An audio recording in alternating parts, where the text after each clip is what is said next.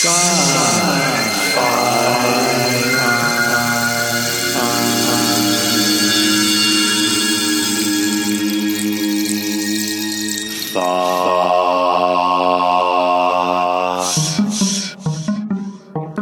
do the Mule, Psychohistory, the Internet Waking Up, and Kirinyaga all have in common? Larry Hodges and I discuss idea stories.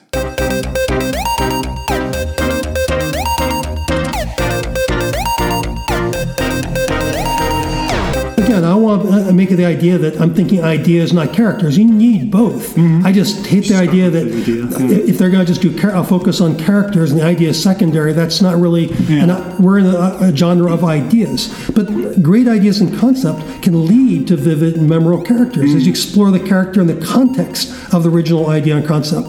You're handicapped in the story if you don't strive for both. Now, some examples of great ideas that led to memorable characters. I'll start with some older ones and get some newer ones. In the Foundation series by Asimov, the Psychohistory led to the most memorable character of the whole thing, the Mule. Yeah. His Laws of Robotics led to Dr. Susan Calvin and R. Danielle Olival. More recently, Robert J. Sawyer's WWW trilogy.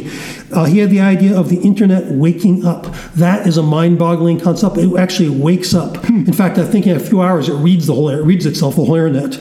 And this thing waking up, it led to the characters of WebMind and Caitlin Dechter, the blind teenager who discovers it.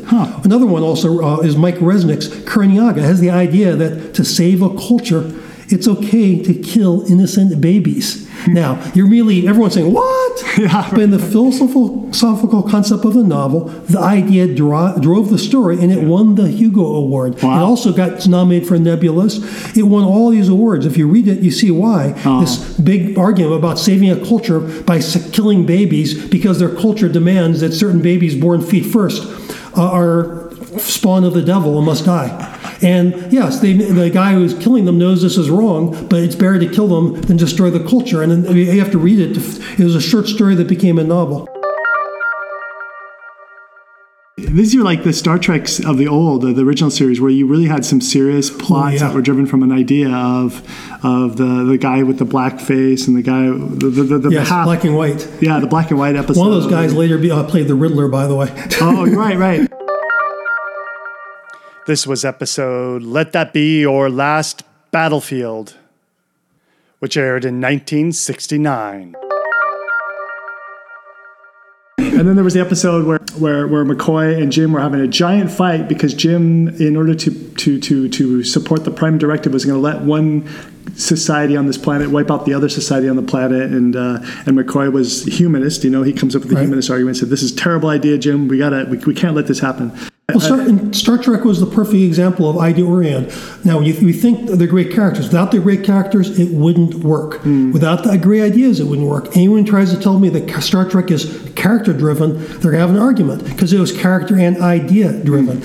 Every episode had a central idea, and you just brought exactly what happened. The humanist McCoy and the logical Spock would battle over the ideas, while Kirk would essentially be the umpire between them, and he would be the command guy who took charge and decide what we're going to do. You'd say, this is what we're going to do. Right. And the result is they take these ideas to the logical conclusion and the humanist conclusion. And because remember, even though McCoy is a humanist, Spock was also deep down a humanist. He was the good guy. Right. While McCoy, the humanist, was an incredible scientist, so he also was logic. So we had two people who were both humanist and logical, but arguing from different sides. And the result was you had great idea-oriented science fiction with great characters. Right. Take either one away, it wouldn't have been anything like the phenomenon they became. But the idea sometimes is the character. The Foundation series, is idea-driven, but as I mentioned earlier, the idea of psychohistory led to the Mule. And so you have this great character of the Mule, and his powers, that he could that was never predicted by psychohistory. Right. Spoiler alert: psychohistory is the ability to predict the future and then for the whole galaxy. And anyway, and the Foundation lived this way in a fairly static environment for I don't know what, hundreds of years, maybe thousands of years, until this other guy, the Mule, where they know all these events that were going to take place, and the guy who planned it was able to, using psychohistory, predict everything that was going to happen. He did certain things, sending different colonies and things like that to make sure these events all go forward. So eventually it culminated because the Galactic Empire was about to fall, and you want, instead of, I think it was 100,000 years of just the Dark Ages, he would hold it to 1,000. But the Mule came along, was unpredictable because the Mule is a mutant who can make people force you to be loyal, and because of that, he changed everything, and they had to fight the Mule to make this thing work. And so, but he was a result of the idea of the story.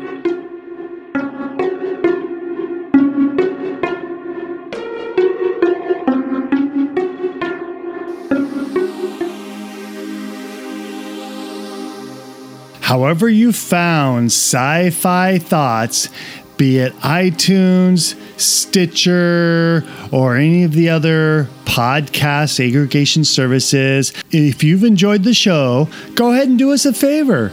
Go to wherever you get this podcast and leave us a review.